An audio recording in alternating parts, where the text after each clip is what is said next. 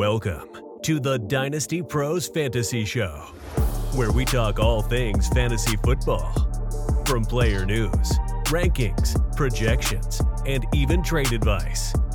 Everything to help you win your fantasy football league.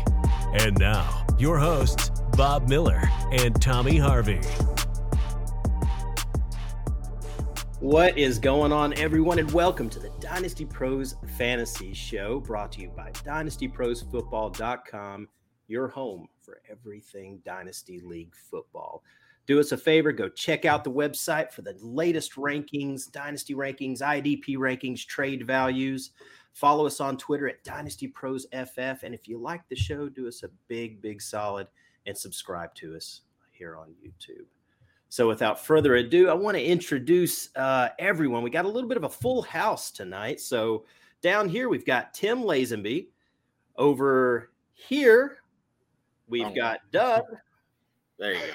There it is. Doug, like freaking my Doug. I'll be your Doug. All right. And down there, we have Tommy Harvey, our regular co-host. Guys, how are we doing tonight? Doing fantastic. Talking football, can't get better. Dynasty football. What a crazy little week 2 we had there, man. I'm still kind of feeling it with my Ravens just choking that game away and giving it away.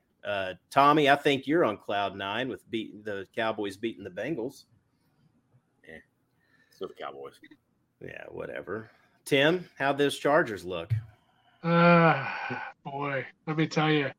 Kansas City is much better than I predicted.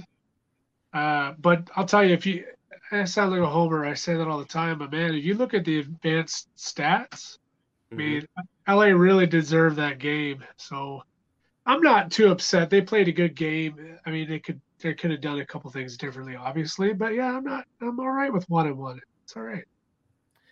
Yeah, Doug, Denver, bro, what is going on there, man? You go and give all this money to your quarterback, and they can't score a friggin' point, man. What's up? First-year head coach looking like a first-year head coach. A lot of decisions that are questionable. It's been frustrating, but it's fixable things. But, like, at least an ugly win is not taking an L this week. Like, already got one bad loss, and in the division with teams like the Chargers, like the Chiefs, you really don't want to start stacking bad losses early, or else you're just gonna be fighting for a wild card spot in a loaded AFC. So, I think the highly concerned. I think the Raiders have technically been eliminated already, haven't they? that is a bad loss. No matter what happened to the Chargers and Broncos this week, the Raiders letting that game get away is far worse. Yeah, it was. There was some really interesting things and really crummy things that happened. A lot of blown games. Yeah, I absolutely agree. So let's. We've got a packed show tonight, man. We have got a lot of stuff to go over here. A lot of injuries, a lot of stuff to cover. Tonight we're going to cover really our week 2 takeaways, some of our surprises, and a lot of our disappointments. We're going to talk about our post week 2 kind of buys and sells right now in Dynasty. And then we're going to finish up with Tim on some of this week's waiver wire ads. We want to get those claims in tonight before waivers process sometime in the morning. So without further ado, let's get started with one of probably the biggest thing we took out of the weekend. That was Trey Lance, ankle injury, successful surgery. However, he is out for the season. I don't wish anything bad on anyone, and I really wanted to see what Trey Lance has to offer on that football field. But I don't mean any disrespect by this because, I mean, that's a man that got hurt and now he's got to heal. But I think maybe the 49ers are probably in better shape having Garoppolo take over versus figuring out what they have in Trey Lance. They might be I don't want to call it a blessing in disguise. Anyone getting hurt is not a blessing at all. But as far as maybe fantasy, for your fantasy teams and maybe just in real life, that team I think is probably in better shape with Garoppolo. I don't know about in real life necessarily, but as far as fantasy is concerned, we know what Jimmy Garoppolo means for Deebo Samuel. We know what he means for George Kittle. We know what he means for the running game, the offense. He can run Kyle Shanahan's offense. I wonder if it limits the NFL team, the 49ers, upside because, again, Kyle Shanahan wants to play this, 11-on-11 football where we have 10 guys blocking and we don't lose a man from the quarterback, so to speak. But as far as fantasy is concerned, like as someone whose rosters Deebo Samuel in a lot of leagues, I don't know if this is a bad thing. And I don't want, again, Trey Lance, I want him to get better. It feels really unfortunate for him because his last year of college was missed due to COVID, shutting down North Dakota State's football program. Then his first year in the NFL, he didn't obviously play much. And now this, and I hope this doesn't ruin his trajectory, which would be really unfortunate for the kid. I actually think that this turned the 49ers into an immediate Super Bowl contender.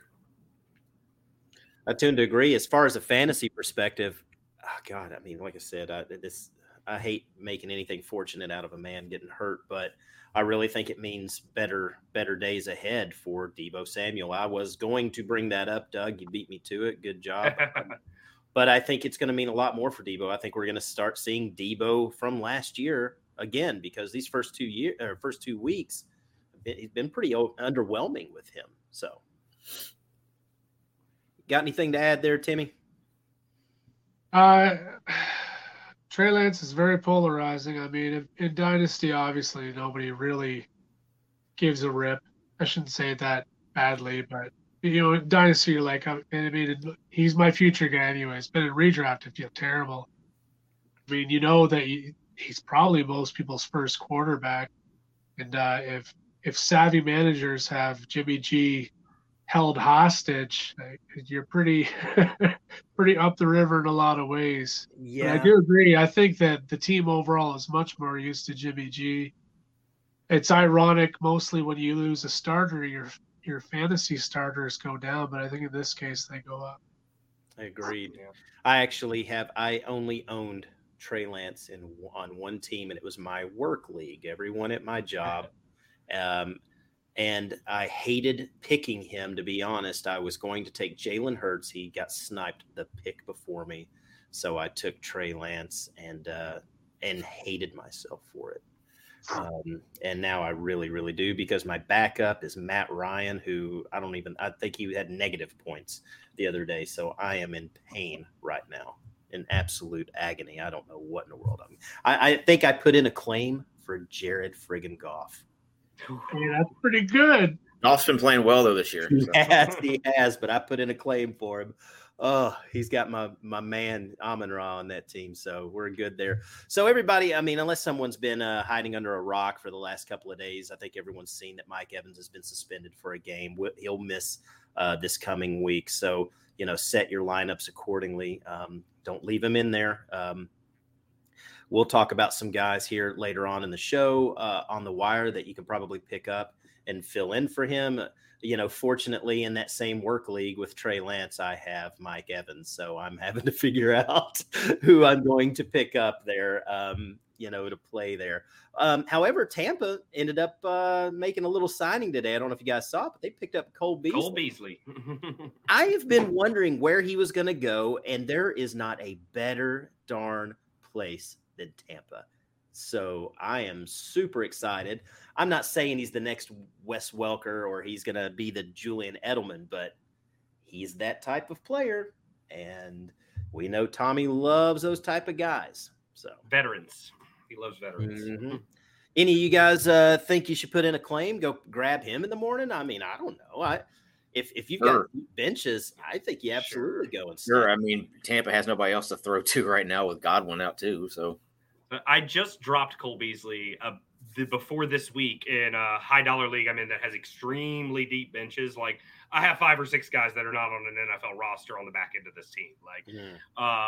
And I finally just, bit the bullet, cut him, or I forget who I picked up with the claim or whatever. But then the very next day, someone claimed him but dropped Perriman, so I don't know what to make of that. So Perriman will probably be a battle on the waiver wire there. So that's going to get a little floppy and messy. I'm not worried. I have a very good roster on that team. I'm not starting any of that mess. But Cole Beasley, it's going to be the the question that's ultimately going to come down to, does he pass the Tom Brady trust check? Like, because Tom Brady will pick the guys he trusts, and he won't throw the ball elsewhere. Like, he will pepper these. That's why Scotty Miller, who got brought back from the dead last week, was able to make a couple big plays. Tom knows him. Tom trusts him, and he's built a rapport with him in the past, even though he hasn't been in the lineup for a while now.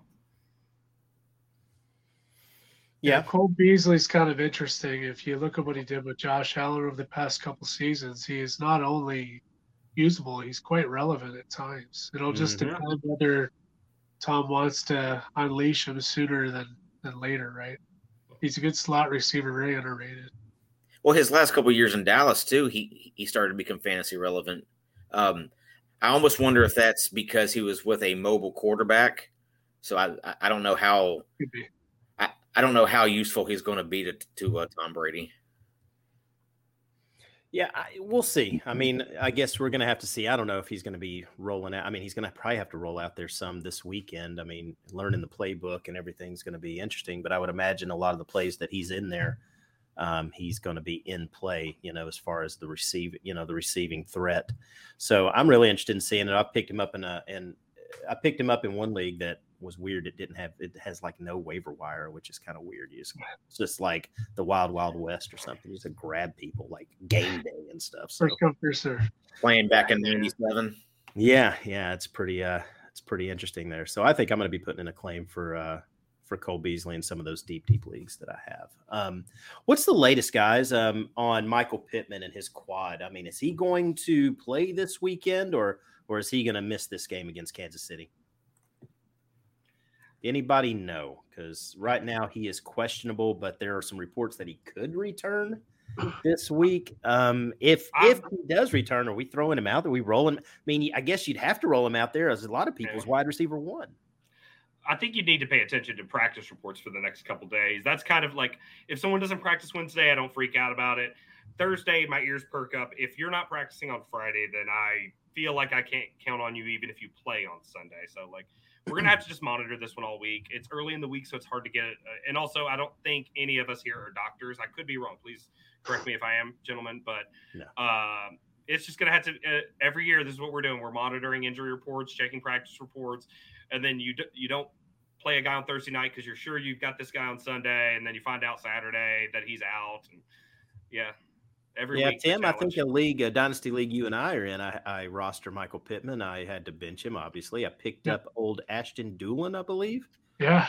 I rocked him out there, and he put up like 13 or so fantasy points. So I recommend if you are that Pittman owner and Doolin happens to still be on the waiver wire and you could use a little bit of help if you're not loaded, I think he's a sneaky good pickup there. I don't know what you could, let go to get him, but you could probably drop someone that's irrelevant, to kind of hold on to that week 3 win, give you a better chance to win. So maybe drop Paris Campbell for him. Yeah, that's a possibility. It feels like Paris Campbell might be dust. Mm-hmm. So, Tommy, what about Dalton Schultz? I mean, I heard that he could have missed significant time. Now they're saying he may just only miss this week. What's the latest you've seen there?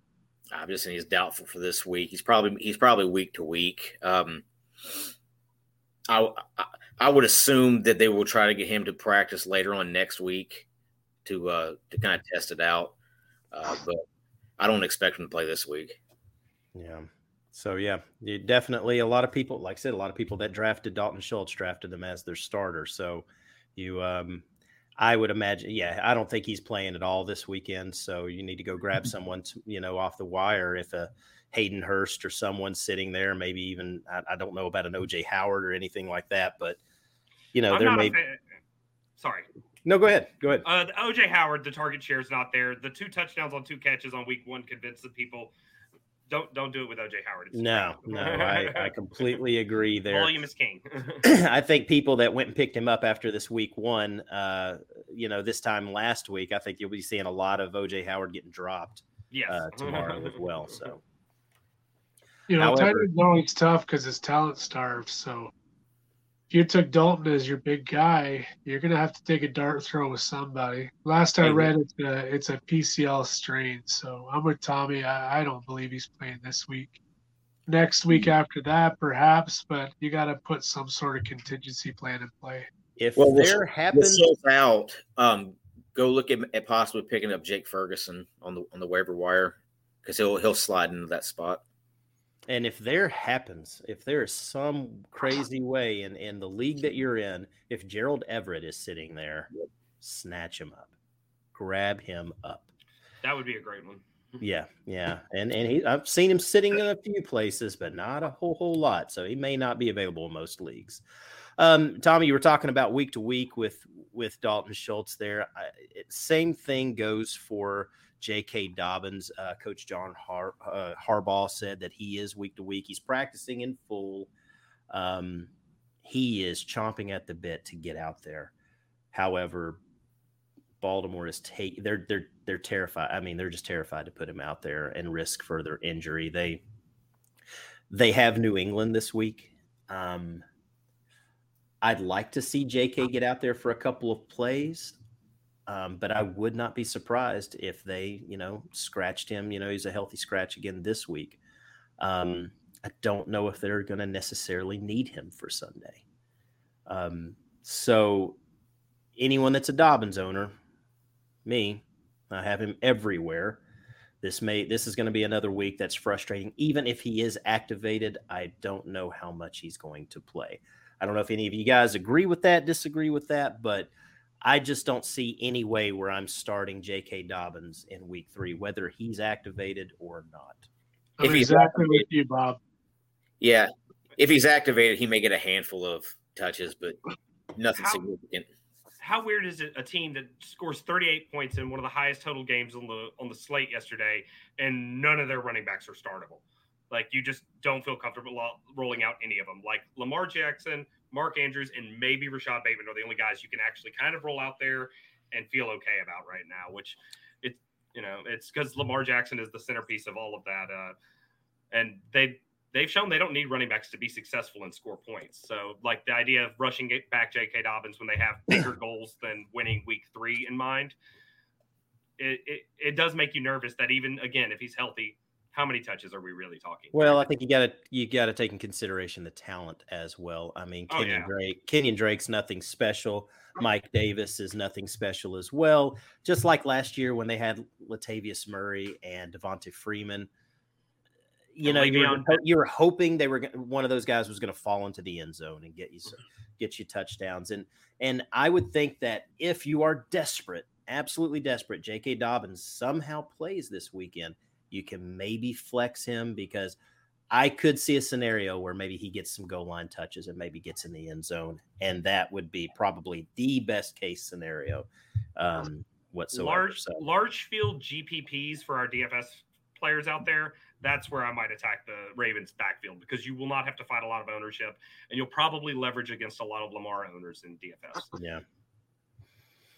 Yep. So, guys, I don't know if there's any other really latest news that's come out over the last couple of days that any of you all want to share. That's really about it as far as I'm concerned, the stuff that seemed pretty fantasy relevant to me.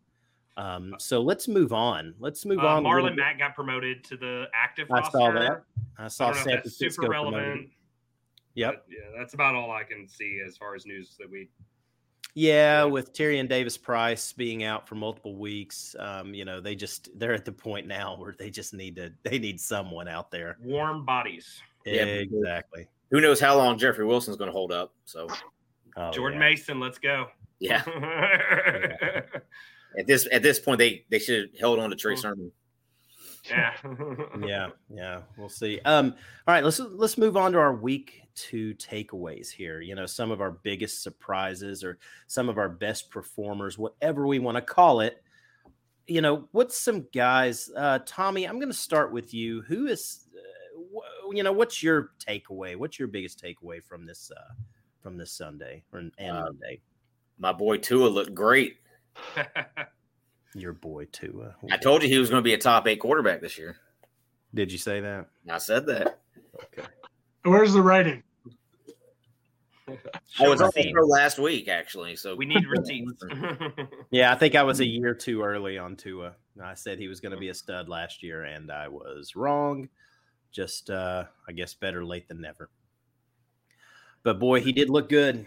He did look good. He threw the ball deep very, very well, which I was really one of my biggest concerns about him. But they are really playing to his strengths, and they are getting the ball in those playmakers, and those playmakers are doing what? Making plays. Making plays, torching people over the top. Yeah. So yeah, I mean, Tommy, Tua went. Gosh, again, I hate this against my Ravens. He went 36 for 50 with 469 yards and 6 touchdowns. He did throw a couple of picks, but those 6 touchdowns, I mean, he just blew my guys up, especially in the fourth quarter. Oh, it was a hard watch. It was a hard watch. And, and Tommy, what did Jalen Waddle do, man? He only had 11 catches on 19 targets. That's pretty decent, stat line. 170 plus yards and 2 touchdowns. After what was it, 5 targets in week 1? They were like, we need to make a concentrated effort to get this man the football. Yeah, absolutely. Well, they were down. I mean, we'll have to say the whole game they were trailing. So that game script, I mean, they were coming from behind the entire game. They had to throw. So yeah, and Waddle, I watched, watching that game. I mean, they were just he and Tyreek both are just throwing quick little passes, man, throwing screens, just letting these guys get in the open field and do their the extension of the run game. It really, really is, man. It was incredible to watch. A bad offensive line too. Like that offensive line's not good. These screens, these quick hitting plays, it really allows Tua to just get the ball out of his hands so that he's not running for his life back there. If it was bad this year, you should have seen last year. Better does not mean good though. Like they're still 23rd in pass block win rate right now. But I do want to sprinkle a little bit of caution here. The Ravens were dealing with some injuries in the secondary coming into this game. And the one thing that worries me about Tua, a lot of the guys that we have as like top 10 dynasty quarterbacks is because they bring something with their legs.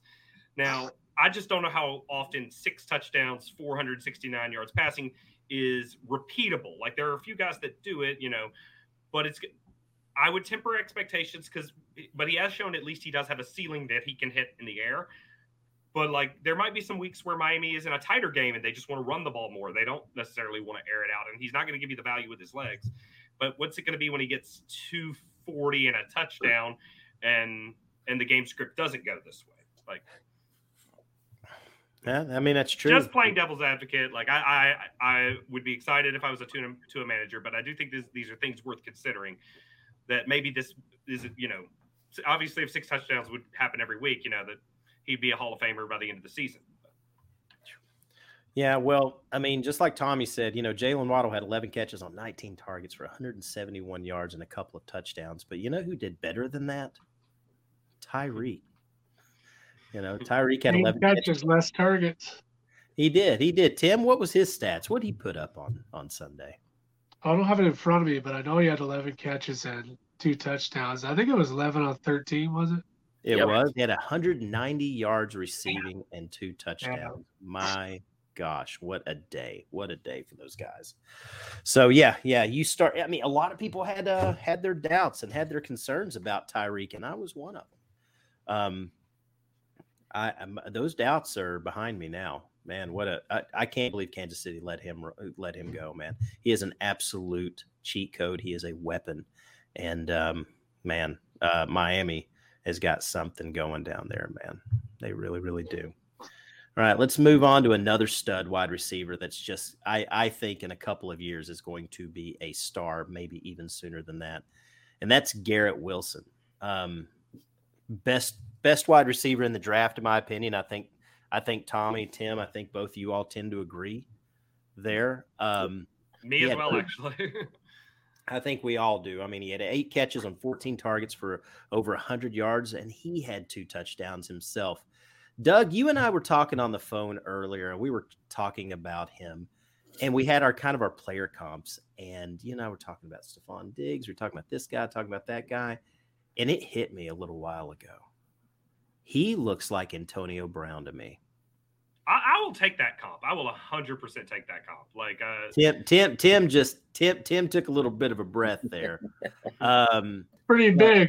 His skill set. My beating heart. Pretty big now. I mean, I'm not saying he's Antonio, but his skill set reminds me of AB so much. Well, you know what AB did? AB did better than anybody was the route running. And I mean, Garrett Wilson's a really good route runner. AB wasn't the fastest, but he'd make you miss because those routes were absolutely perfect. And Garrett Wilson's not the biggest guy, he's not the fastest guy, but he does have that comparison. Well, we'll see. Same thing with Stephon Diggs. Stephon Diggs is one of the best route runners in the league, and he's got fantastic hands. I mean, that's what made me think of, when I watched Garrett Wilson, I was thinking of Stephon Diggs, but I think Garrett Wilson is better with the ball after he catches it than Diggs. And that's what kind of makes me think of someone like Antonio Brown, man. I'll tell you, that guy's special. I'll be honest with you. I am going to be going shopping for him over the next week. I'm going to see what I can get him. It's going to cost you now. It's going to cost you. Yeah. I pulled up my tape notes from Garrett Wilson, and I love this. I have underlined in big letters, ideal landing spot, the New York Jets. This was written in February. I'm pretty happy about that. Now, that was envisioned with Zach Wilson at quarterback, not Joe Flacco, obviously. And that's, I think, what makes this performance so shocking was if you told me this happened a few weeks down the road when Zach Wilson's back and this offense has gotten a rhythm going, I'd be like, oh, yeah, sure. But for him to do this week 2, his second game in his NFL career with Joe Flacco at quarterback in a hostile environment, like that is extremely promising. This man, I like Elijah Moore, but Garrett Wilson has walked in there and looks like the alpha wide receiver immediately, which I thought, maybe by mid-season he develops into that guy, but this fast, all needles pointing up. It's a great feeling. I'm looking at my futures with him for Offensive Rookie of the Year. They feel a little better today than they did when I made them, a couple months ago. Yeah, I think this guy's going to be a star, an absolute star. Absolutely, he will be. And the crazy thing is he was probably the least productive of the 3 big Ohio State wide receivers last year. Yeah. He was the third most He was probably the number 3 of the 3. Yeah. It's wild. That is golly, that is just. He was loaded. Tommy, who else stuck out to you this weekend, man? Jared Goff continues to really impress me there at the Lions. I think they really trust him. They've really placed the offense in his hands. I think they would like to move forward with him as their quarterback going into future years. I don't really see them trying to replace him with any rookie next year. So I've been really impressed with him the last couple of weeks. He over 250 yards and 4 touchdowns on Sunday. Pretty impressive. Yeah, he seems to have really found his niche there in Detroit, and I'm happy for him. He you want to see these guys succeed, and he seems like a really, really good dude. And he's got some weapons there in Detroit, and he's got more weapons on the way once. Yep. James Williams. Yep. The best part about Jared Goff, if he can survive and be their starting quarterback, which I think he can, I said it even before the season began, they can invest into other areas that they need, and they don't have to spend that draft capital on, Bryce Young or CJ Stroud. You can invest in that offensive line, invest in that defense, and then that's what can really carry you if Jared Goff can do it. And it looks like he can. Yeah, because they have the running backs. They got some solid receivers, especially with Amon-Ra St. Brown, Jameson Williams coming back soon, DJ Chark, TJ Hawkinson. They have the weapons. They just need to improve that defense, because that's what's really going to let them down. I think that defense is on the rise as well. You got Aiden Hutchinson and Hutchinson a great game, and you've got Rodrigo. That's going to be I think a nice stud, especially an IDP asset. And then they've got some good safeties, some good corners. I mean, these guys, this team has got a great core. They are trending up. Yeah, and here's the greatest thing, and I think Tim was around there, is they're not going to have to drop all this money on Jared Goff. It's not like they're going to have 40 million, 50 million wrapped up a year in their quarterback. That's gigantic. I mean, that's huge. They can invest that money in some of the areas. And to be honest, I don't think, maybe a little bit on the offensive line, but I don't think anywhere in the skill positions they really need to make those improvements. They can go grab maybe a corner or linebackers or maybe some kind of a pass rush to go, opposite of Aiden Hutchinson, man. I'm really excited to see what Detroit does, especially in kind of a weak NFC.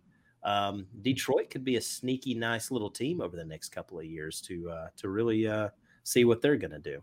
They may be the second best team in the NFC North. Mm-hmm. The one thing I will add, though, whether or not Jared Goff plays well, the win-loss record of this team will probably have more to do with what happens to him in the following season more than anything. If they only win 5 games, regardless of whether or not it's his fault and whatnot, everyone in the fan base, everyone around the organization is going to be like, hey, look, we have a top 10 pick. This is a chance to get a quarterback. The pressure is almost so great from the organizational perspective that to no fault of his own. And it'll be that we draft the guy, but Jared Goff's our starter, but that only lasts for however long it lasts. But like, if they do have all this money, it does mean that if Jared Goff is still the guy, they can actually just go into free agency, and just specifically look at who's available. Right. Don't go spend up on a corner if there's no good corners. Go get the linebacker instead. Go get the pass rusher. Pick out where there are talented players available that can help your football team win. Obviously, if somebody like C.J. Stroud is available, then I would assume that they would take him. But if their best option is Tyler Van Dyke, then they may as well just stick with Jared Goff. Winning games will do it, though. Yeah. Well, speaking of Jared Goff and that offense, we kind of touched on Amon-Ra a moment ago, but Amon-Ra St. Brown had 9 catches on 12 targets, 116 yards, and 2 touchdowns. This guy is a friggin' stud, and what a steal in fantasy drafts. People are drafting him as a flex, not even as a wide receiver too. And oh my gosh, I've got him everywhere, and I'm so in love. I love this guy, and I'm not worried about Jameson Williams coming back. I don't care. I've said it all off season. This is Jared Goff's guy. This is his security blanket. This is his go-to man. I don't see anything changing. He is a 6, 7, 8 catch a week guy, it seems. I got a stat on exactly that. He joins company with Michael Thomas and Antonio Brown, 8 straight games with 8 catches or more. He could break it. He could break it. He could become the first one to do it in 9 consecutive games. But right now, his only company is Michael Thomas and Antonio Brown on the run that he's on right now, which is elite company. And Amon-Ra is like a girlfriend in high school. She's real hot. And you're like, oh, this is really good. Then you get to college and you're like, I think we should, test the waters. And then, 2 years later, you're like, God, I miss my girlfriend. She was so hot. What did I do? This is exactly like that, man. I get it. Yeah. Amon-Ra, I'm loving. I would tell people to go try to go trade for him. Good luck. You're paying a king's ransom for him. And I just, and to be honest with you, you guys know me so well. I'm a businessman. I'm all about selling high. I'm not selling Amon-Ra. I'd have to get like some super damn stud. I'd have to get a haul for him. He is winning you games. He that is hard to get rid of. He's not a 4-catch guy for 50 yards and possibly a touchdown. He is double that. And is my offer of Jameis Winston not enough for him? No. With the bag of legs. No, it is not. Yeah. I traded all my Amon-Ra shares this offseason after the run he went on. I thought, oh, this is a good window. I guess maybe I'm just undervaluing Pac-12 wide receivers right now because I'm seeing a lot of these guys in the Pac-12 where I'm like, he's not beating nobody. And then, now he's in the NFL and he is beating people. Drake London's doing the same thing. I know. And then another one I missed the boat on. It's fine. All these USC receivers just tearing it up right in front of me. You got a couple more coming down the pipe, too, that are going to be studs. I'm going to have to listen to you guys. Ask our Debbie guy, Tommy, over there. He'll tell you everything. All right, well, let's finish things off as far as our, some of our heroes of this week. And how about our boy Carson Wentz, shutting some people up this weekend, man. 30 for 46, 337 yards. He had 3 touchdowns. He did have a pick. He even had a couple of carries for 23 yards. a great fantasy day for him. Jahan Dotson had, God, what was it? What did he have, Tommy? What was his stats on Sunday? I mean, he had a great game. So far in the year, he scored 3 touchdowns in 2 games. So I mean, he's been kind of ripping it up. Yep. Terry McLaurin finally got into the end zone, it looks like. You know, some of those people are worried about him week 1. I wasn't. You know, sometimes that squeaky wheel gets the grease. And you know, some of those guys that didn't perform really well in week 1, I just had a good feeling that, you know, the quarterbacks and everyone was going to make sure that they rebounded week 2. And Terry McLaurin was definitely one of those guys. So I'm wondering what Carson Samuel's doing for them. Yeah, absolutely. So he's looking spicy. Mm-hmm. Like just eyeball test. Curtis Samuel, like last season, he didn't look all the way back. He looks back this year, which is, I just think, good for football. Like, let's put aside fantasy. Curtis Samuel coming out was a guy that was tremendously exciting. Isn't that another Ohio State receiver? Good Lord. Good. I mean, Curtis Samuel's been in the league for like 15 years or 20 years or something, it feels like. Was he in the same class as McCaffrey, or was he a year before or a year after? It's like close to then, right? I'd have to look it up. I'm not sure. But he just feels like he's been in the league for a while, like he's bounced around. I don't know. It just, So go ahead, Doug. I'm profiting because I held Curtis Samuel way past the point that I should, and found him getting dropped in leagues and just kind of stashed him on the bench. And I'm like, yeah, I knew you still had it. I knew it was still in there. Bro, I cut bait on that guy years ago. Back to Carson Wentz. You know, people quickly forget that guy was a 2nd overall pick. And an MVP candidate one season. And back in Philly, at one point, he was an MVP candidate. But even last year in Indy, he still had some really strong moments. And all people remember is him just falling apart at the end of the season. Not just him, but yes, him. So now they're with Matt Ryan, and they're looking at how he's doing, and people are eating crow all over the place, man. Weren't you talking about ex-girlfriends you want back? I think the Colts would totally take Carson Wentz back right now. I mean, we're really sitting here. If I'm not mistaken, wasn't the first pick in that draft Jared Goff? Correct. That is correct. Those was the back-to-back. So, wow. I mean, it's almost like we're talking about, you know, like we'd be talking about Jameis Winston and like and Marcus I'm pretty sure Mariota Jack was or in that something. class Oh, too, wait. Right? Yeah. It's kind of wild. You know, 1 and 2's doing well. You know, good for them. Second chances. Good for them. So let's move on. Tommy, Tim, Doug, any of y'all jump in. Who is, you know, what's a disappointment? I mean, who really crapped the bed this weekend? I think you have a couple combinations here. Burrow and Chase. Oh, and then Cousins and Jefferson. They didn't look like either one of those 2 combinations were in sync at all, and their stat line kind of showed that. I mean, Burrow didn't even throw for 200 yards. No, 199. Didn't even throw for 200 yards. He carried the ball a little bit, but dude, I thought they fixed that offensive line there, man. I mean, 6 sacks doesn't really show that, does it? Gosh, how many sacks? I mean, how many times was he sacked? 6 times. Gosh almighty. 13 so far this season, worst in the NFL. Next closest is 10, and that's the Saints. They, you know, like, I think back to that draft when they didn't take Penei Sewell. Now, obviously, Jamar Chase is a stud. I'm not saying you don't take Jamar Chase there, but when you neglect your offensive line, when you make these premium draft picks, there is a price to pay for your sins. And right now, Joe Burrow is the one paying the price. Like, it doesn't look like he's having a good time back there. Like, and they really need to keep him upright. He is their franchise. But also 25th in pass block win rate right now as well. Just, again, these are things that like a casual football observer won't notice. But when your offensive line consistently loses the battle, all these designs that you want to do with Jamar Chase on these deep routes and T. Higgins on these deep routes, that doesn't work. You can't do 7-step drops when you have less than 2 seconds to throw the ball. Like, it just fundamentally breaks the offense down. Like, yeah, I'm going to see what Burrow has put up. I mean, you know, he hasn't even broken 20 points a fantasy game. He put up basically 18 points a week, which is nothing horrible. But for someone that everyone is super, super high on this year moving forward, he has certainly underwhelmed so far. How unlucky has he been, though, to week 1 have to go against TJ Watt and the week 2 Micah Parsons? It's true.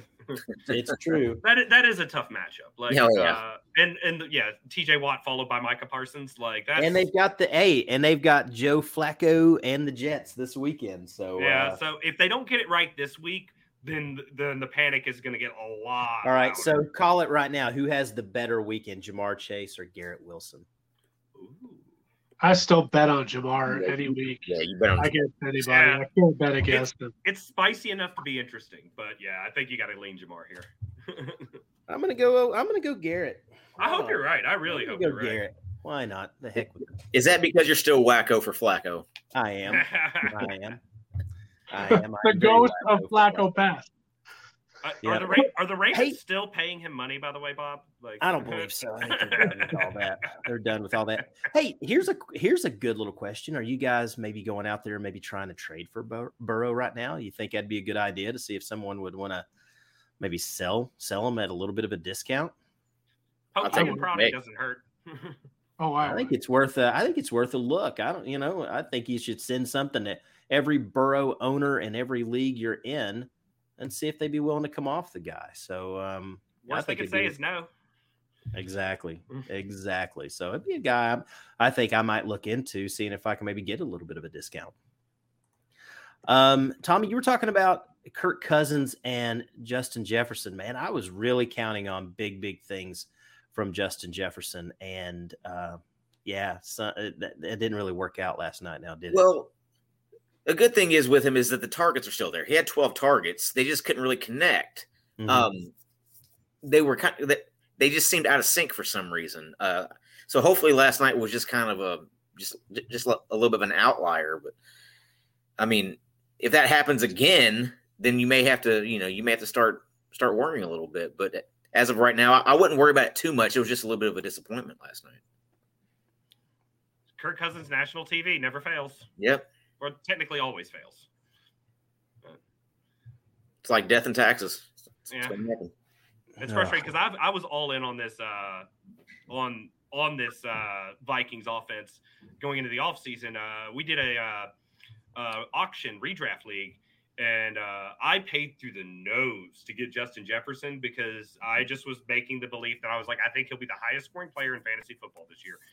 With the new offense coming over and him getting to play that Cooper Kupp role, I had much bigger expectations. Another thing we do have to be honest, if we watch the tape, Darius Slay put it on him. Like, I know that Justin Jefferson is a stud, but sometimes a veteran DB just knows how to shut somebody down. Look at Marshawn Lattimore and what he's always done to Mike Evans. Does it mean Mike Evans is a bad wide receiver? No, it means he's got his number. So let's, again, wait one more week before we start, throwing panic signs up. Yeah, I'm not panicking whatsoever when it comes to Justin Jefferson. He's a friggin' stud. He is an elite, top guy to have. Him and Chase by themselves. Tommy said it best. I mean, he still had all the targets and all the opportunities. It just didn't happen. Didn't really work out for him in his favor last night. So, But I'll tell you another guy I'm kind of worried about though too, man. It's Dalvin. You got to keep Dalvin. Didn't look good last night. Maybe the Eagles are also good. We haven't fully processed that yet, but the Eagles might just be a good football team, like offensively and defensively. Gross. Yeah. Tommy, you're gonna have to admit it, man. The Eagles look good, and in that NFC, man, they're one of the best teams in that whole conference. Well, they still got to deal with the first place New York Giants in that division. Let's not forget about that. Yeah, we'll see how that. The Cowboys will knock them out of first on Monday. So. Ooh. We'll see. We'll see about that. Speaking about of last night, Derrick Henry, guys. I mean, what are we panicking here? Yes, because the Titans suck. They really do. No, because I have no shares of him, so there's nothing for me to panic about. But yes, if I did have him, I would be a little bit worried because they want to be beating people up and running downhill. That's the between the tackles running back is a lot less intimidating when you're down 41-7. Like it just. And when you have no threat from your quarterback whatsoever, Ryan Tannehill may be the worst starting quarterback in the league. I don't know how much of this is all on Tannehill, though. Ever since Arthur Smith left, he has been a different guy, but also their offensive line has been worse. They've lost a lot of their pass-catching weapons. Last season, I know A.J. Brown came back at the end of the season, but during the season, A.J. Brown was injured for quite a bit of the time. Julio Jones was inactive most of the time for them as well. Derrick Henry was missing for a lot of time as well. When he had Arthur Smith, a good offensive line, I don't think Tannehill's an elite quarterback. I think he's serviceable when you put the conditions around him. But lately, the Titans haven't put good conditions around him, and he's not the guy that'll elevate a football program. But I mean, I'm at this point, I'm kind of wondering if he's going to be the Colts starting quarterback next year when they try another mediocre veteran out. Like, yeah, well, we'll see. I just think the teams are just stacking the box against Derrick Henry. They're like, if we're going to lose, it's going to be. But who's their offensive weapons, though? Who are they throwing deep to? Exactly. That's what I'm saying. They're going to stack the box and say, Ryan Tannehill, you're going to have to beat us with your arm. Well, they can send Treylon Burks deep. He's a good deep threat, and then the intermediate they could throw it to Bobby Trees, but that would be lovely. Again, Tannehill just isn't very good. Yeah. Especially now that he doesn't have very many weapons, he's really exposed. So yeah. And Bob, I want to talk about Indianapolis for my surprise. Go for it. I had them essentially steamrolling their division, and they had a tie against Houston in week 1 where everyone was a little nervous. And then this last week they got shut out against Jacksonville. Now, granted, Jacksonville's not the team they were last year. They did make improvements, but that's still that's as bad of a 2 weeks as they possibly could have had. I know they technically could be 0-2, but 0-1-1 feels really, really close to 0-2. And didn't Jacksonville knock them out of the playoff out of the playoff hunt last year by shutting them out last year in the last game of the season? The reason they got rid of Carson Wentz was that game. I'm worried about all pieces of this team. I mean, Matt Ryan, I cut him loose. I wouldn't have taken him to begin with, but I cut him loose. Jonathan Taylor, he's stuck on your team because you paid a fortune. I mean, a few of us did say you should sell him because you could get just a truckload, but now it's too late. You got to wait for him to wake up. But I'll tell you, the one silver lining is I'm still super high on Michael Pittman Jr. I'm trying to grab that guy with everyone so worried about Indy personally, but the rest of the team is just unusable at this point, for me at least. Taylor had a great game last week. I think this week just the way that the game went, he didn't get a whole lot of touches. Well, they couldn't. No, exactly right. They were down. I mean, they were down the whole game. He couldn't really. They tried to run, but man, it just didn't. I mean, he only had, I think, 9 carries. Yeah. I think he had like 6 points. I think. If you can go get him, if you can go grab him at a discount right now in some of your leagues, snatch him up. Especially if that team has already started like 0-2, if they have a lot of other things going on, they might just literally just throw up the white flag, and then that's the teams you want to find early in the season. The team that, like in your dynasty league, that has said, "Oh, this ain't my year," because they will sell you things that they would have never sold you at prices that like. If you can throw, your 23 first and your 24 first at the wall, and again, worst they say is no, or maybe toss like a Jameson Williams in a first, like towards a team that wants to kind of like look towards a future season, you might get a better bite than you expect. And then you have Jonathan Taylor for the end of the season. Yeah. Doug, while you're talking, give me your disappointment.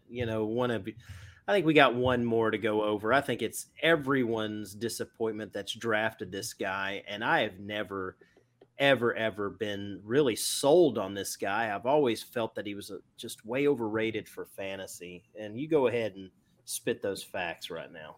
So I'm really concerned about Kyle Pitts right now. Now, we've alluded to Drake London, who's looked great. And it just feels like they have not been able to get connection going with him. And Arthur Smith was quoted saying, we're not trying to, score fantasy points. We're trying to win games. And it's like, well, you're not doing a very good job of either right now. So, but yeah, only four catches, 38 yards. He's had about 7 targets each game, but just not connecting. And, this was supposed to kind of be the year that we saw him make that elevation, because last year showed us a lot of promise. And and the term used all off season, positive touchdown regression. Well, I'm positive I need touchdowns. Yeah. And I'm not getting them from this guy right now. And if you acquired him at any point, he's never been cheap. Ever since he came out of college, he's never been, especially in your tight end premium leagues, he cost you something. Like one of the shares I have of him, I traded Justin Jefferson for him plus in a tight end premium league. And I really just kind of wish I had Justin Jefferson still at this point. But I was in Tommy and I are in a dynasty league that we've been in for several years, and super flex, including IDPs. And last year, the first overall pick, it wasn't a running back, wasn't a quarterback, wasn't any of all that. It was Kyle Pitts. So I know that guy's probably, frustrated. He has to be. Any Kyle Pitts owner. I own Kyle Pitts in like one, maybe two leagues. And I really didn't feel good about it, but I had to change things up, and I was able to grab him at a decent draft, at a decent round. But I'm hating it. I'm hating it, man. Like, just have a feeling this guy's just not going to bust loose. I think he's going to lose me more games than he's going to win me. But if you're in dynasty, just like JT, now's the time. If you are thinking, hey, he's going to come out, now's the time, because owners probably ready to have a fire sale on Pitt. Oh yeah, for sure. You may be able to get him at the all-time best deal. I mean, you're going to probably get him the cheapest. This is maybe deal. the lowest his value's been in his professional career. Has to be. Oh, it is. It definitely has to be. It has to be. I mean, there are. I think I don't know if I tweeted it the other day or something. I think there are 32 tight ends in fantasy right now that have scored more fantasy points through the first 2 weeks than Kyle Pitts. That's great. Including names like Andrew Beck, Broncos fullback, who's listed as a tight end. And the frustrating part is that you literally just kind of have to roll him out there, because do you have a better option than Kyle Pitts on your roster? Probably not. If you do, then why are you rostering Mark Andrews and Kyle Pitts? But if you got Kyle Pitts and you picked up like a Hayden Hurst or a Gerald Everett, if you grabbed a Gerald Everett, you know what I'm saying? I mean, dude, that's a decision you have to make right now. If I had to choose one of the two going into this Sunday, it's Gerald Everett. I have Kyle Pitts and TJ Hawkinson in one league. It's just the way the draft fell to me. Oh, so you're getting any production out of any of your tight ends.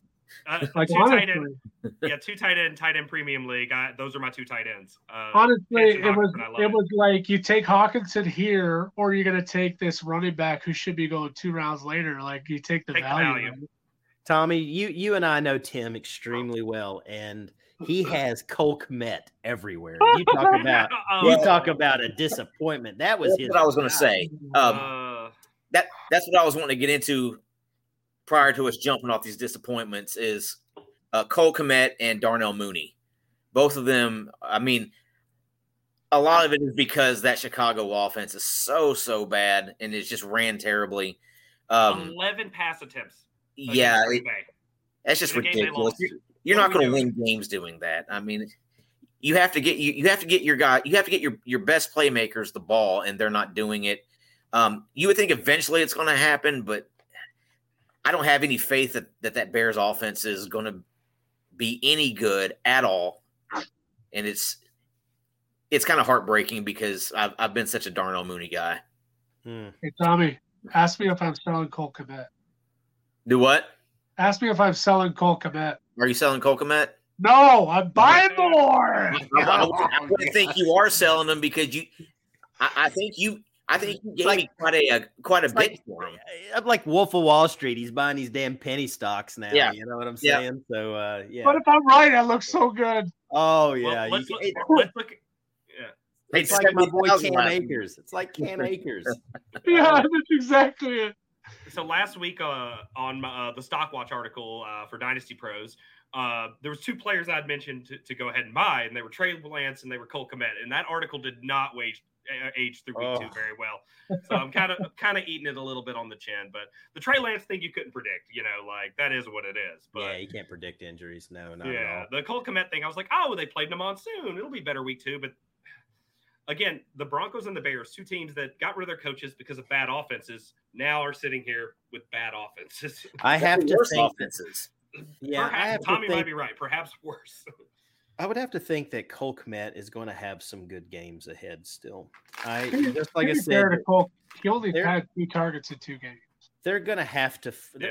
They're probably going to have to force him the ball, and Yeah. so they've got to get their passing game is awful, man. They're going to have to work on that, and they're going to have to force these guys the ball. And Cole Kmet is one of those 2 guys, him and Mooney, and so doesn't Equimania St. Brown have 2 touchdowns?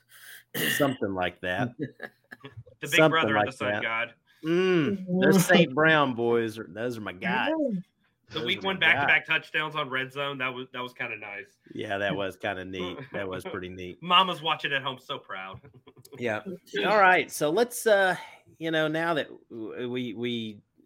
let's get out of this funk with all these disappointments. And we've talked off and on about some guys we're looking to buy. And maybe some guys we might be looking to sell, but any of you guys can jump in here. Who's someone that is sticking out to you guys that you're looking to buy right now?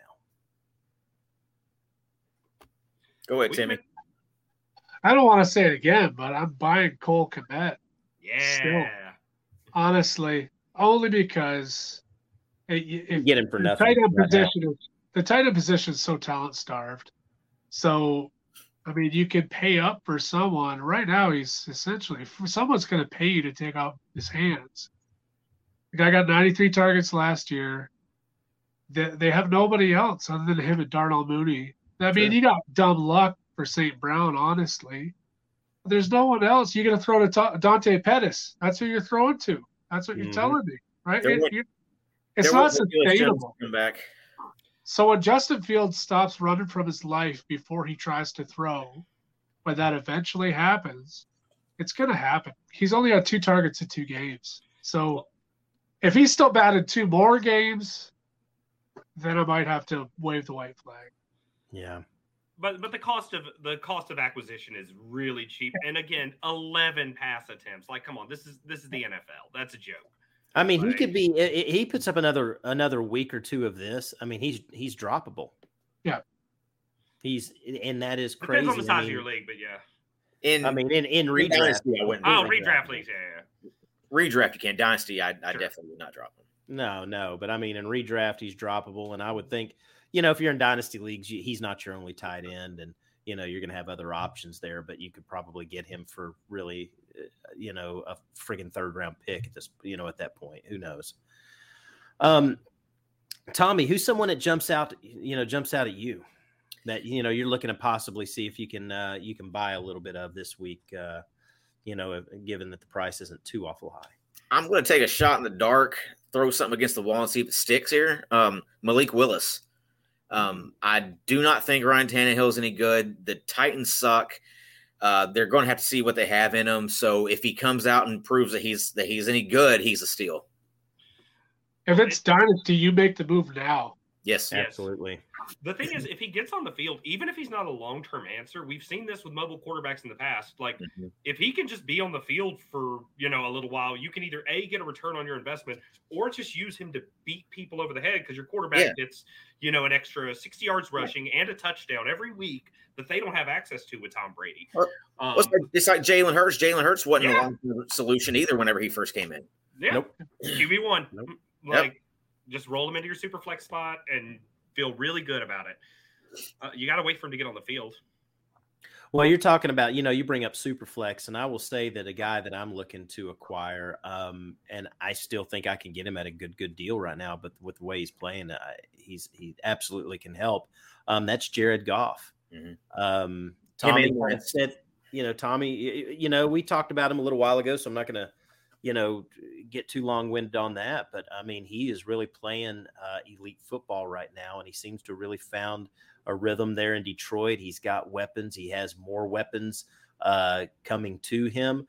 I love what I'm seeing out of him. He is definitely a target of mine in those super flex type of dynasty leagues because I still think you can get him at a good deal. I think whoever owns Jared Goff has had too many frustrations with him already So they're really probably not buying these first couple of weeks. They're like, oh no, he's going to let me down. They've been dying for a selling window. He's just been eating a roster spot for a very long time. Exactly. If they're smart, they're like, oh, this is my opportunity to shed and get rid of this guy and maybe get something decent for him. But I'm one of those guys, I'm buying. I mean, unless I'm really rocking out and I've got 2 super elite quarterbacks, but there are a couple of leagues where I could use a little bit of help there. And I am all about get my hands on some Jared Goff in those leagues. Tim, anyone stick out to you that you're looking to maybe get your hands on this week? Well, other than Cole Kmet, I'm still pretty high on Kenneth Gainwell. You had a touchdown week 1. This week was terrible, like abysmal. But part of that's the game flow. And Miles Sanders, I think he had his Wheaties week 1 and 2. He doesn't look like himself, but in a good way. I worry that it's going to wear off and you'll see the same Miles Sanders as you did before.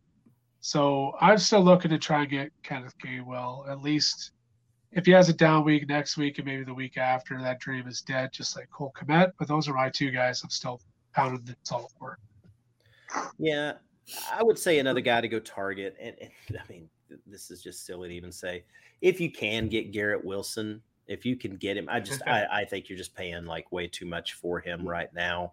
It's tough to trade for any of these rookie wide receivers in this class because there were so many varied opinions on the wide receivers. Everybody went and got their guy. I have a bunch of Garrett Wilson shares because he was my wide receiver 1 of the wide receivers in this draft class. And I'm sure you guys do too. In all your dynasty leagues, you probably have gobbled them up in as many. We had a live in-person dynasty rookie draft for one of my leagues. And I literally just, was doing the draft day thing, Vontae Mack, no matter what. I was like, Garrett Wilson, no matter what. That's I had 1 draft pick in that draft because I traded away all my late picks, and I was like, I'm going to grab Garrett Wilson and then I'm going to leave. Well, I'll be honest, my guy was Treylon Burks, and now's a good time to buy him. But yeah, if I'm a Garrett Wilson guy, dude, you're not getting Garrett Wilson easy. Yeah, you're really not. Same thing with Tua. I mean, Tua would be a pretty decent buy right now, but I mean, after that game, I mean, I don't see anyone selling. They could be like, oh, I'm selling him. No. It's tough to buy guys after a big game. It's easier to buy like the Cole Kmets we're talking about. The Treylon Burks, it's easier to buy him Jonathan Taylor, trying to get your hands on it. These guys that underwhelmed, Jonathan Taylor, Joe Burrow. Yeah. I mean, I don't think you're going to be able to go grab, Justin Jefferson or anything like that, but you could probably listen. I'm probably selling Derrick Henry at all costs, but if I could get him for like a decent deal, I'd bring him on. Same thing maybe with Kyle Pitts. If you can get any of these guys, it all depends on the return and the price. Those are guys that have really kind of underwhelmed, but if you can get them at a good deal, man, I mean, they can help your team or at least be depth. I mean, so that's guys. I mean, you don't want to go try and chase, points with Garrett and, someone like Tua because you're just having to pay way too much for him. You want to go do the complete opposite and go get the guys at good deals there. What about you before we move on to some of our sells? Doug, anybody else stick out to you that you might be looking to probably buy if you can get them at a good deal? A nice cheap one to acquire. This is a guy that you could probably just get thrown in on any of the deals that we were talking about from the other guys, and the other owner will just say, sure, whatever, don't care. Eno Benjamin. James Conner was struggling with a little bit with some injuries on Sunday. Him and Darrell Williams but he just looks explosive. He looks spry. His snap shares went up both weeks. And the Cardinals at this point, I know they pulled out a win.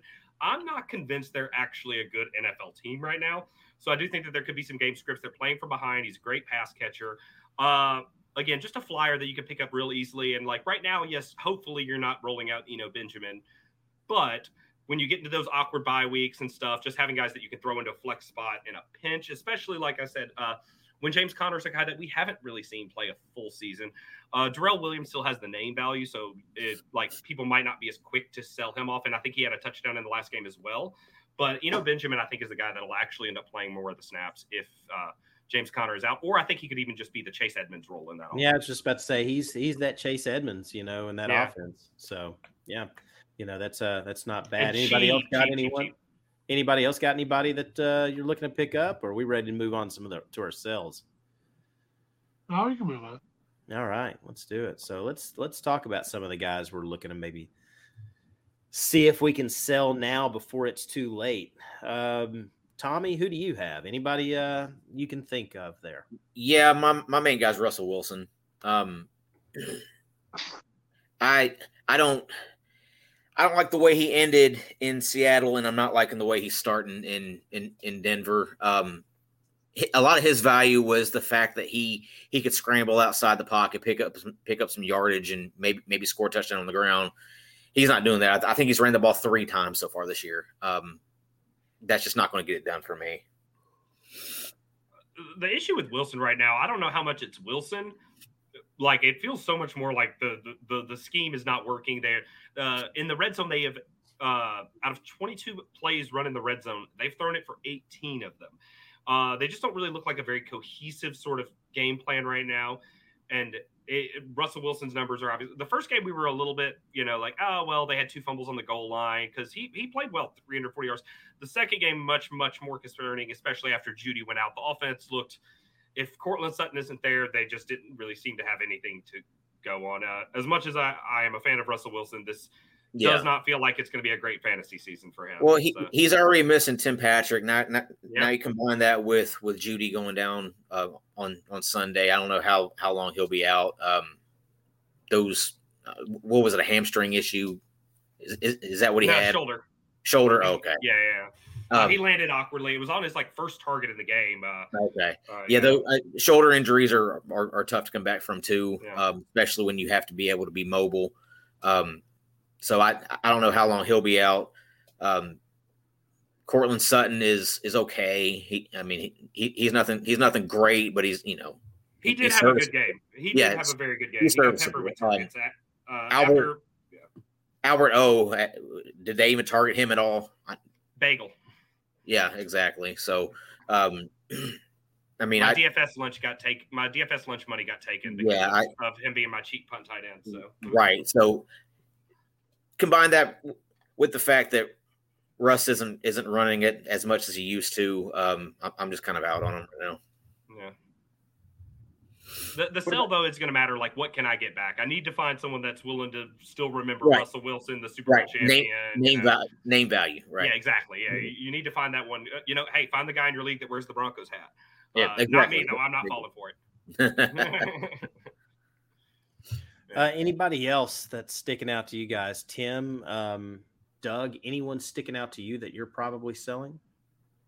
My big sell right now is Saquon Barkley. Ooh. If I have Saquon Barkley, I was hoping, praying, doing a rain dance that he would do exactly what he's done so far and be the Saquon of the rookie year way back 2018. He's been everything and more. And knock on wood, you never want anyone to get injured. But he's always going to be that risk for me. So, man, I am trying to get the mother load of mother loads right now while I can. And I could look foolish later, but that's the risk I take. That's what I'm trying to do. You'll never get the return you could have got earlier in his career, but if you've been holding the bag and this could be your last chance to get any return that's worth it at this point, because it was hard to sell him over the offseason. Yeah. You've kind of just been stuck with him. He was someone that had dropped so far in drafts that everyone was looking at him as almost like a potential steal. And I still think it's not someone I'm looking to sell because he did come back down to earth, and I think that he'd be selling. I don't think he'd be selling him for enough right now. I think if I'm a contender, I wouldn't sell. If you're rebuilding, yes, you have to flip now. You've got to move immediately.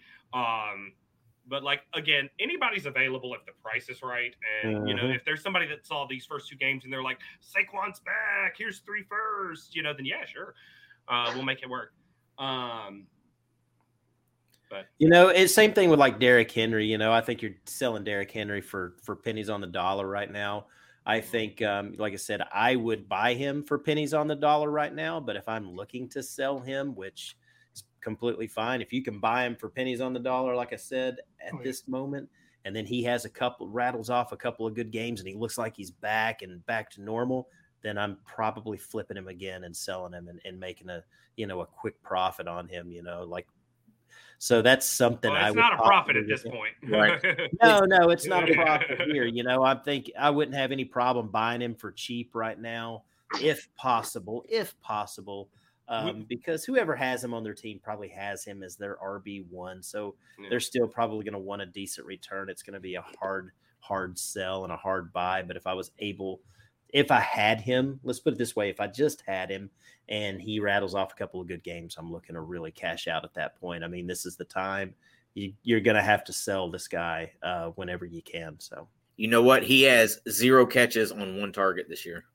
Oh yeah, well that's not his game, but that's one more target than I would have expected. Well, yeah, exactly. He's actually done fairly decently in seasons when he's had big years with. I mean, I think he's had upwards of 30 receptions. I mean, last year he was getting more involved in the pass catching than like he had in any years before. So a lot of people were kind of hopeful that'd be back. But I think Tennessee, just because he got hurt last year, they want to use him for the exact number of touches they want to use him for, and they want him to be going downhill. And they brought in Dontrell Hilliard for that pass catching role. And this is like living in Nashville. I have a really close temperature to the Tennessee Titans and everything. And a lot of people here are like frustrated with the offensive play calling, have been since Arthur Smith took the job in Atlanta.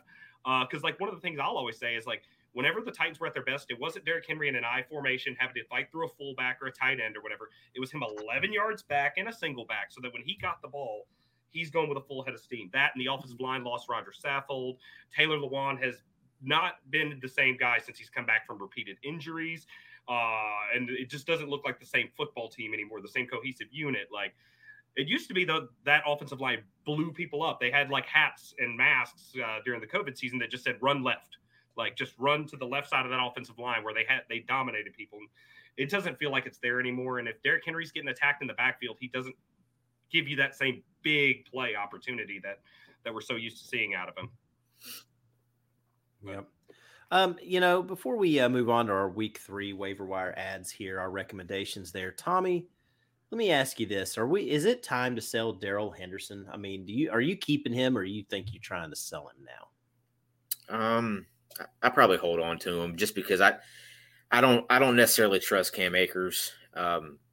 If I'm the Rams, I know that he got a little bit more of a workload this past week than what he had week 1, but you kind of have to, see what Akers is going to become for the next couple weeks. I think, because if he comes back out this next week and has 8 carries for 16 yards, then you're right back to where you started with, and you may as well just have held on to Darrell Henderson. What do you guys think about Darrell Henderson? If you didn't sell him after week 1, you're not selling him.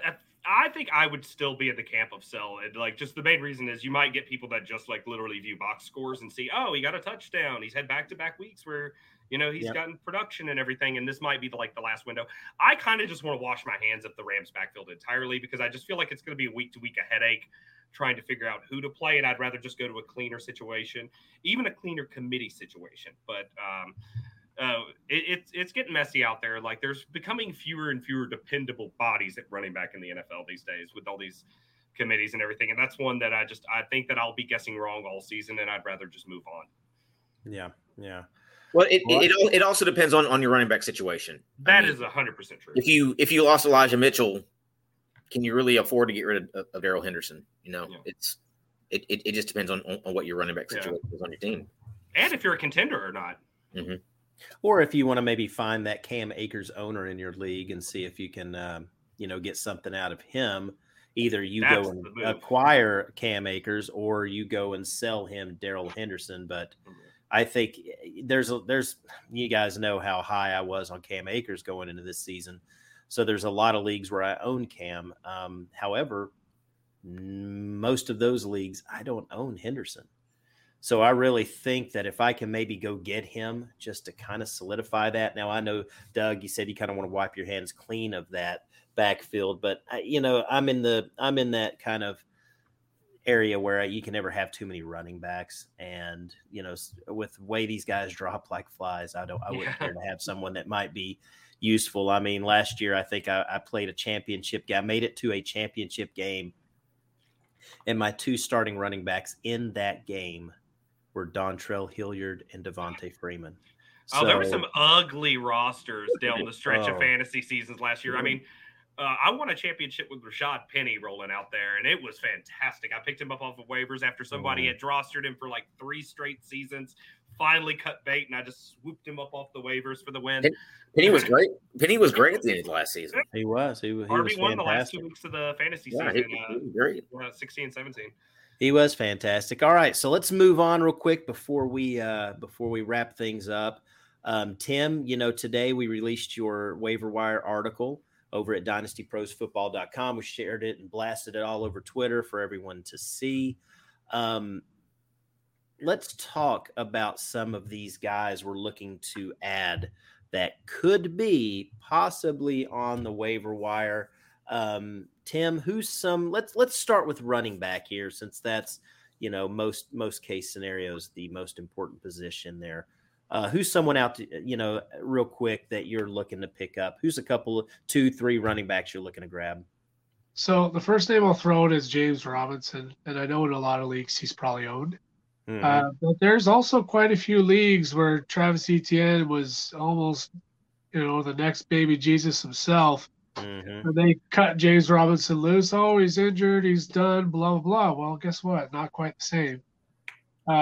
So if he's out there, he's the clear back right now. He would be the number one pickup. Pretty if much available. He's the number one pickup. Yeah, I mean, I'd be willing to throw my entire fab at it too. Yeah.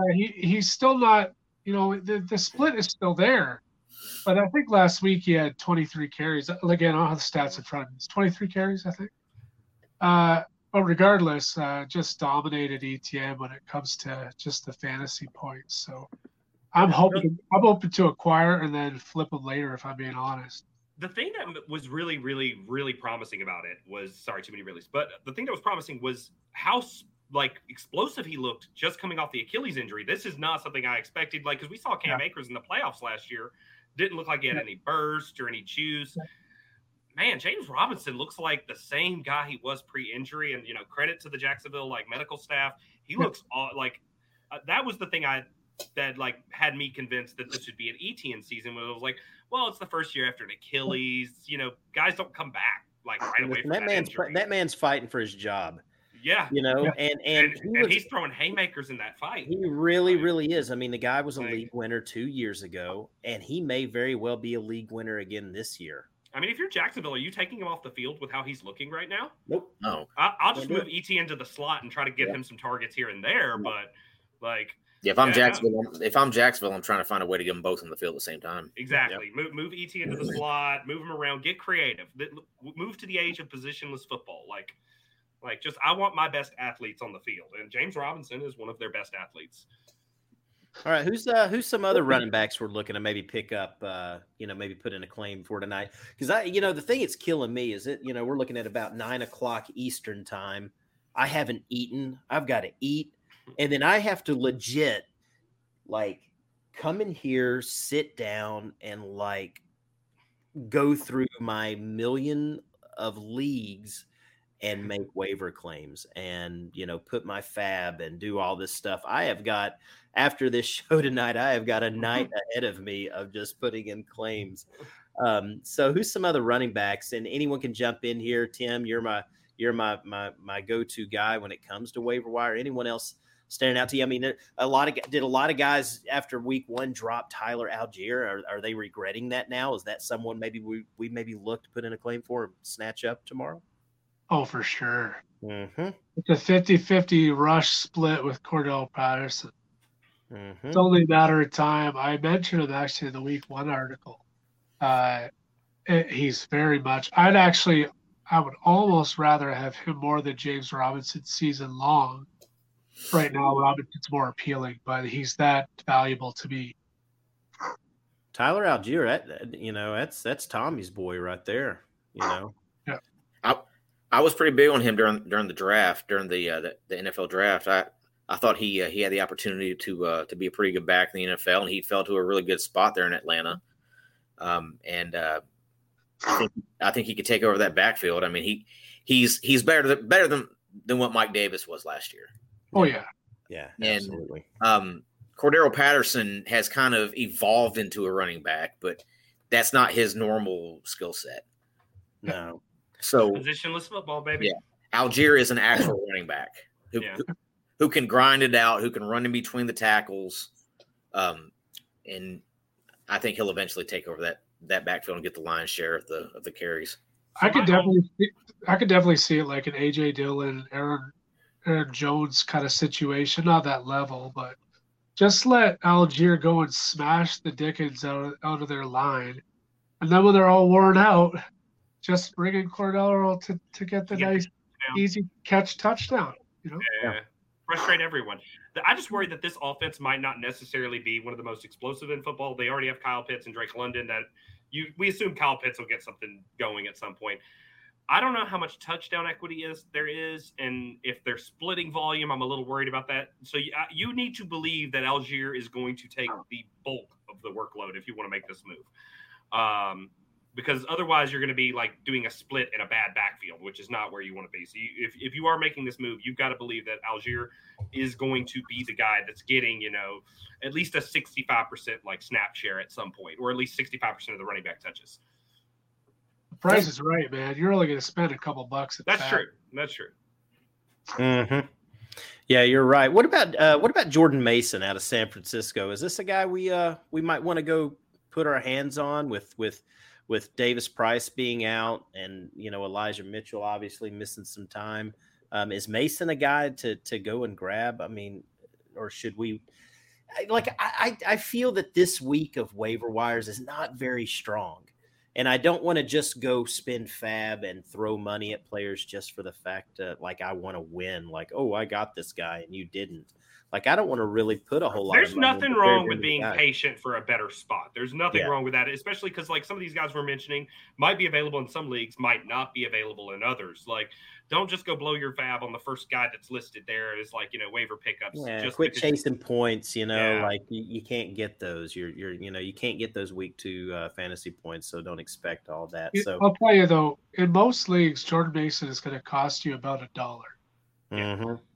Everyone spent all their fab on Jeff Wilson Jr. And if you take a look at last week, Terry Davis Price, who nobody picked up, well, not nobody, but you know what I mean. Yeah. Nobody picked him up. He got 14 rush attempts, I think, off the top of my head. So for me, he was an active week 1 too. Grab Jordan Mason for free, essentially, and just wait. Especially with Kyle Shanahan, because he's such a hot hand coach. Like, it takes Jordan Mason getting on the field, making 2 explosive runs, and then he'll play the rest of that game. And once he does that one game, the very next week, you might be able to be like, oh, maybe he is the guy. Like Kyle Shanahan has, look what happened to Trey Sermon last year. Elijah Mitchell just beat him out, and then they were like, cool, this is our guy. Like, they will ride who they feel. And a lot of positive reports came out about Jordan Mason in camp for those close to the organization and everything. Yeah, like I said, more than a couple of bucks though. Yeah, you throw a couple bucks on him if you get him, that's fantastic. But if somebody goes and drops 10 to 15 on him, or however your waivers are, then you don't have to feel upset about that because there's no way I'm dropping that kind of cash. This is the place where if you get him now, he won't cost you anything. But if you try to get him after he has 2 touchdowns, okay, now it's a really expensive investment. This is the week you want to be able to get him if you got him like last week or right before the season started in some of your deeper leagues, you got him for $0 fab and you feel like you got away with something. But this is where you could save a lot of fab budget is if you're a week before the guy is the big ad on waivers. Yeah. So let's, okay. So that, that's good for running backs there. I mean, I don't know if anyone else really stands out to me. I don't know if you're really going after like a Kenyon Drake or anything like that. If he's out there, Benjamin, if he's available, I don't mind, especially. And is actually available in quite a few leagues. Yeah. So, Kenyon Drake may not be a bad grab, especially if JK is inactive again this week. I would imagine Baltimore has a pretty decent game against New England. So we'll see how that goes. But I mean, in those scenarios, I can't see many people at all being desperate for running back help, 3 weeks into the season. So, these guys are just put $1 on them or something. If you get them, cool. If not, another name is Marlon Mack. Yeah. Marlon Mack may not be a a bad one to grab. But I'll tell you another guy.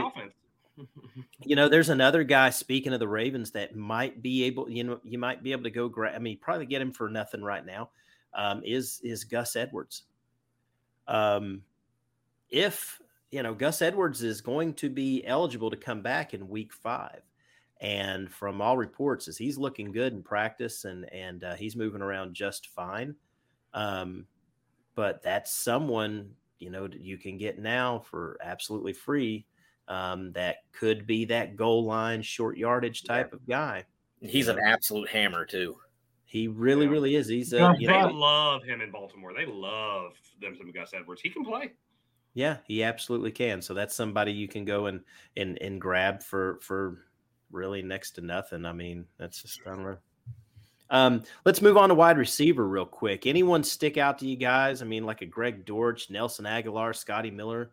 I mean, I don't imagine Curtis Samuel is going to be on a waiver wire, but Sterling Shepard sure is. Any of these guys to you all? I mean, does it, Cole Beasley, any of these guys stand out to you all that you're maybe going to, trying to put in a claim for? If Curtis Samuel is out there, I'm blowing a ton of my fab. Oh, absolutely. He's like a poor man's Debo.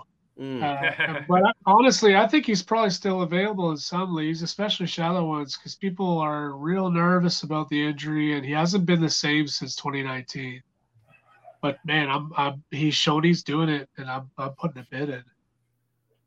It looks like the guy when he came out of college, which is like really, really promising. He's like the eyeball test is big there, like, and the more he looks explosive, the more they'll give him the ball. Yeah. Yeah. A guy I'm looking at, that I possibly wouldn't be opposed to maybe putting on my roster is Nelson Aguilar. I mean, he's available in a lot of waiver wires, and New England looks like they're going to be playing from behind more than they'd like, and they have to throw the ball. And I mean, obviously, Jacoby Myers seems like he's kind of the go-to guy there. He's their little PPR, little slot guy.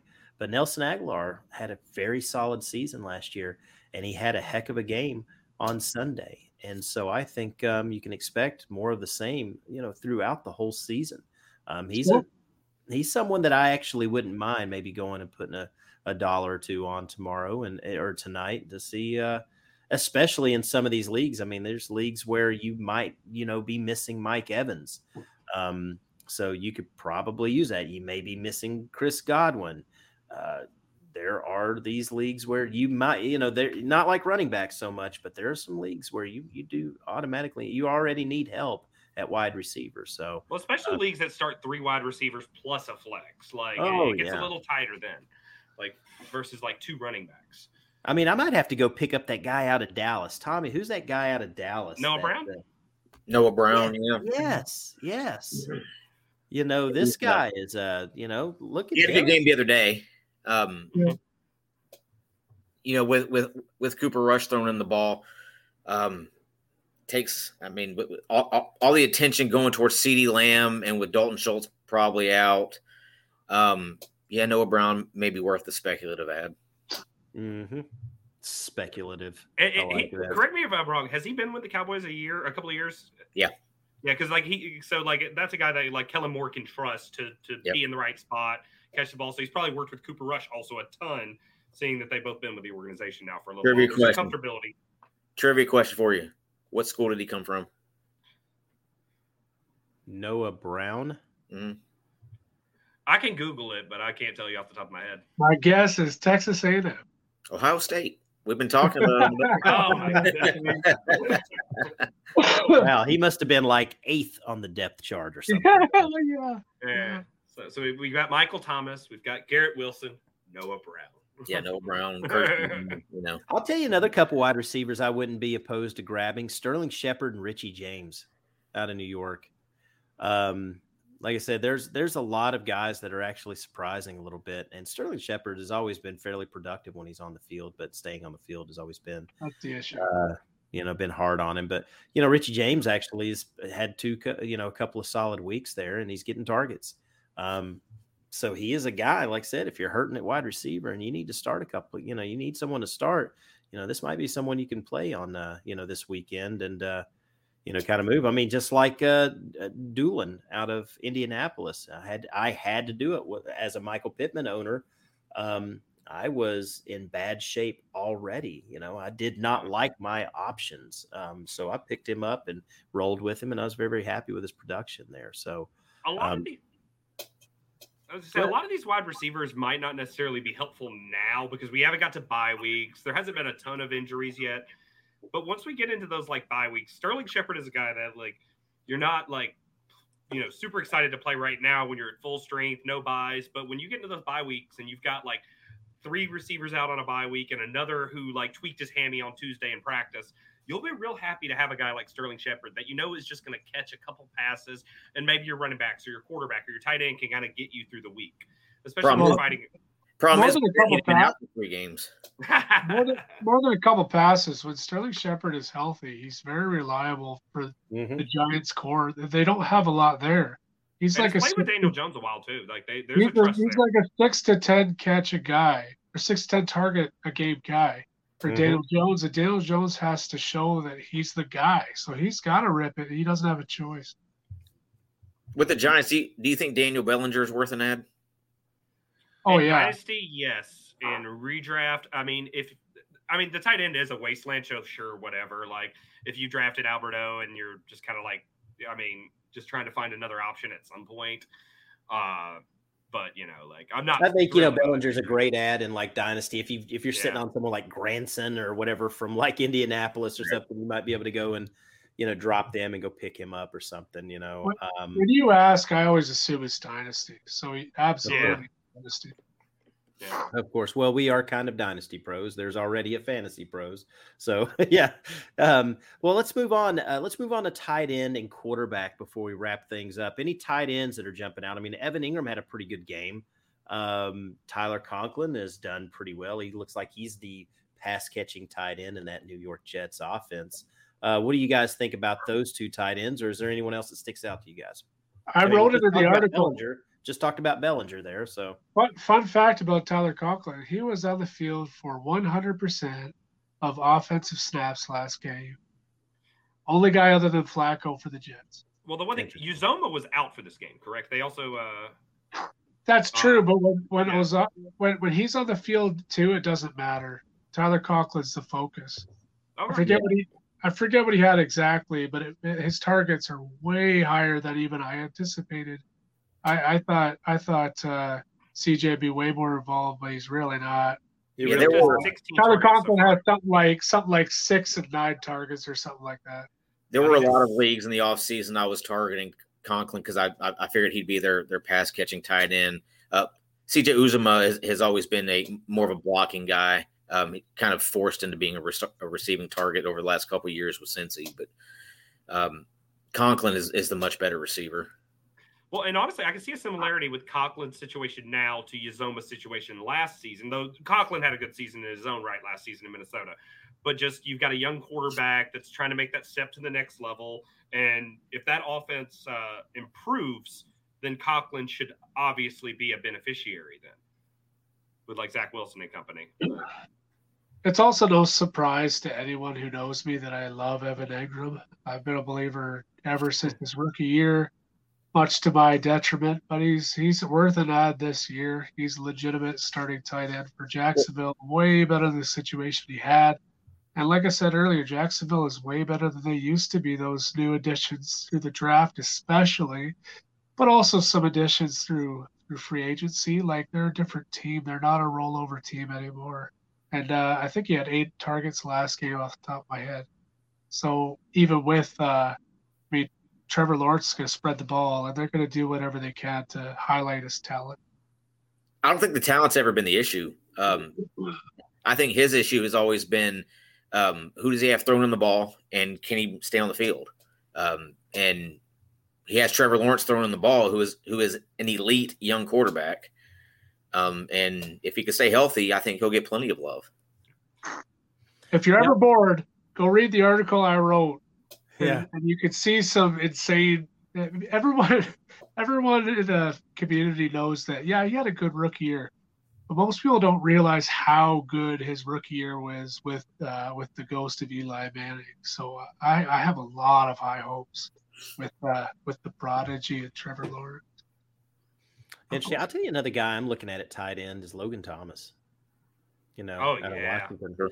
He had 3 catches. I think he had 5 targets, 3 catches. He had a touchdown. I mean, he only had 37 yards, but who cares? He had a touchdown. He had a 13, almost 14-point fantasy day. I'll take that. And he's still working himself back from injury.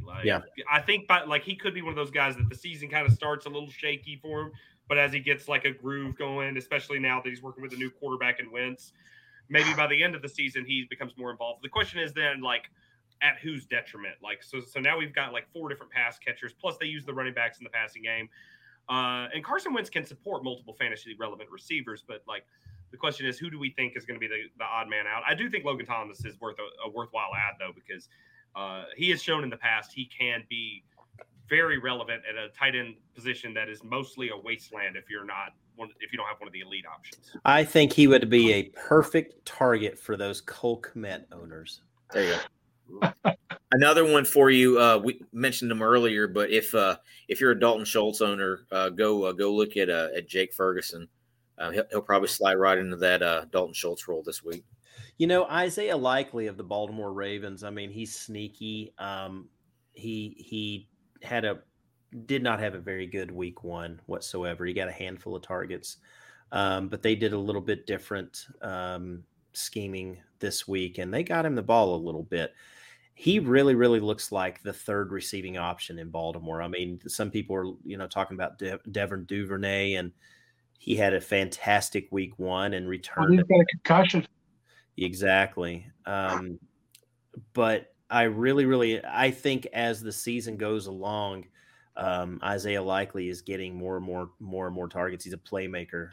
He is everything that you hope Kyle Pitts could be. So. Bold. Yeah. Anyways, well, before we wrap it up, let's move on to quarterback real quick. Let's mention some quarterbacks. Obviously, if you're a Trey Lance owner, you're probably taking a look at Jimmy Garoppolo. I know I sure as heck am. I'm big on Jared Goff. Any other quarterbacks you guys are looking at that could be out there? I mean, if Carson Wentz is out there, maybe. I mean, if he's available, and he is in a lot of leagues because they cut him loose because of the injury. Mm-hmm. But if he's available in leagues, man, I'm throwing a lot of fab to get Zach Wilson back. He's not even ready yet, but by the time he's ready, the guy who was throwing balls to Garrett Wilson will be gone, right? He's got a great receiving trio, and he's got Breece Hall. That team is very much improved from last year. So yeah, if I can get him, man, I'm trying my darndest to get him. Whoever's throwing the ball to Braxton Berrios has value to me. So the conversation with quarterbacks is so context dependent. Like in a Superflex Dynasty League, none of these guys are available. No, none of them. You've already missed the boat on that. But in like a redraft league, he has mentioned. Tim mentioned a couple good names there for sure. If you're in a one quarterback league. If you're in a one quarterback league, a lot of these guys are available. Yeah. Even in Dynasty, one QB, sometimes Wilson is there. Yeah, like Wilson would be one I would love to target because you give yourself a true ceiling, and if you need to just put a Band-Aid on for a couple of weeks, you can go get like a Jacoby Brissett, a Joe Flacco as the literal handcuff. Just somebody just kind of like maybe just give me some amount of points until because then if I can find a way to tread water, get a couple of wins, get to the playoffs, and Zach Wilson has that, that upward rise that we sometimes see in second year quarterbacks towards the end of the season, then I may end up kind of hoodwinking myself into, being relevant in the playoffs versus not having a quarterback that can, get me to that next level. Yeah, I know right before Tommy and I went up to the Fantasy Football Expo last month, I made a kind of a big deal in a dynasty league, long time dynasty league, where I traded Russell Wilson. And I didn't know how much I was going to regret it, but I traded him for 3 players. I got Zach Wilson, Cam Akers, and Michael Thomas. After we were at the Expo when Zach Wilson went down, and I thought, oh my gosh, I'm hurting now. But I was like, don't matter. I've got my boy Cam Akers. He's going to be a superstar this year. He's going to be I awesome. was sitting there with a beer in my hand talking about how great of a season Zach Wilson's about to have. And they were like, you do know he got hurt today. And I'm like, what now? Yeah. He got what now? And everybody immediately was saying torn ACL. And this is why we This is why we shouldn't play doctor from the replay. Oh, it looked like an ACL all day. It had no non-contact, and then you just see him immediately give up on the play. Done. I was like, oh, not like this. The guy that traded him to me, I didn't even know. I got a text from him, and he was like, haha, good luck with Wilson. I'm like, is he talking about Russell Wilson? I mean, what is he talking about? Then I look up, and everybody's chattering at the expo, like, oh, man, dude, Garrett Wilson or Zach Wilson just went down. So, yeah. At least you got Michael Thomas out of the deal. Yeah. I did get that. The resurgence of Michael Thomas. I did get that, and I'm still working on a trade with Tommy as far as Zach Wilson goes, because Tommy does love him some Zach Wilson. I will get him from you one day. Hey, listen, man, we can do it straight up right now for do it on air. We can do it. We can do it straight up. I'll give you Zach Wilson for Kirk Cousins.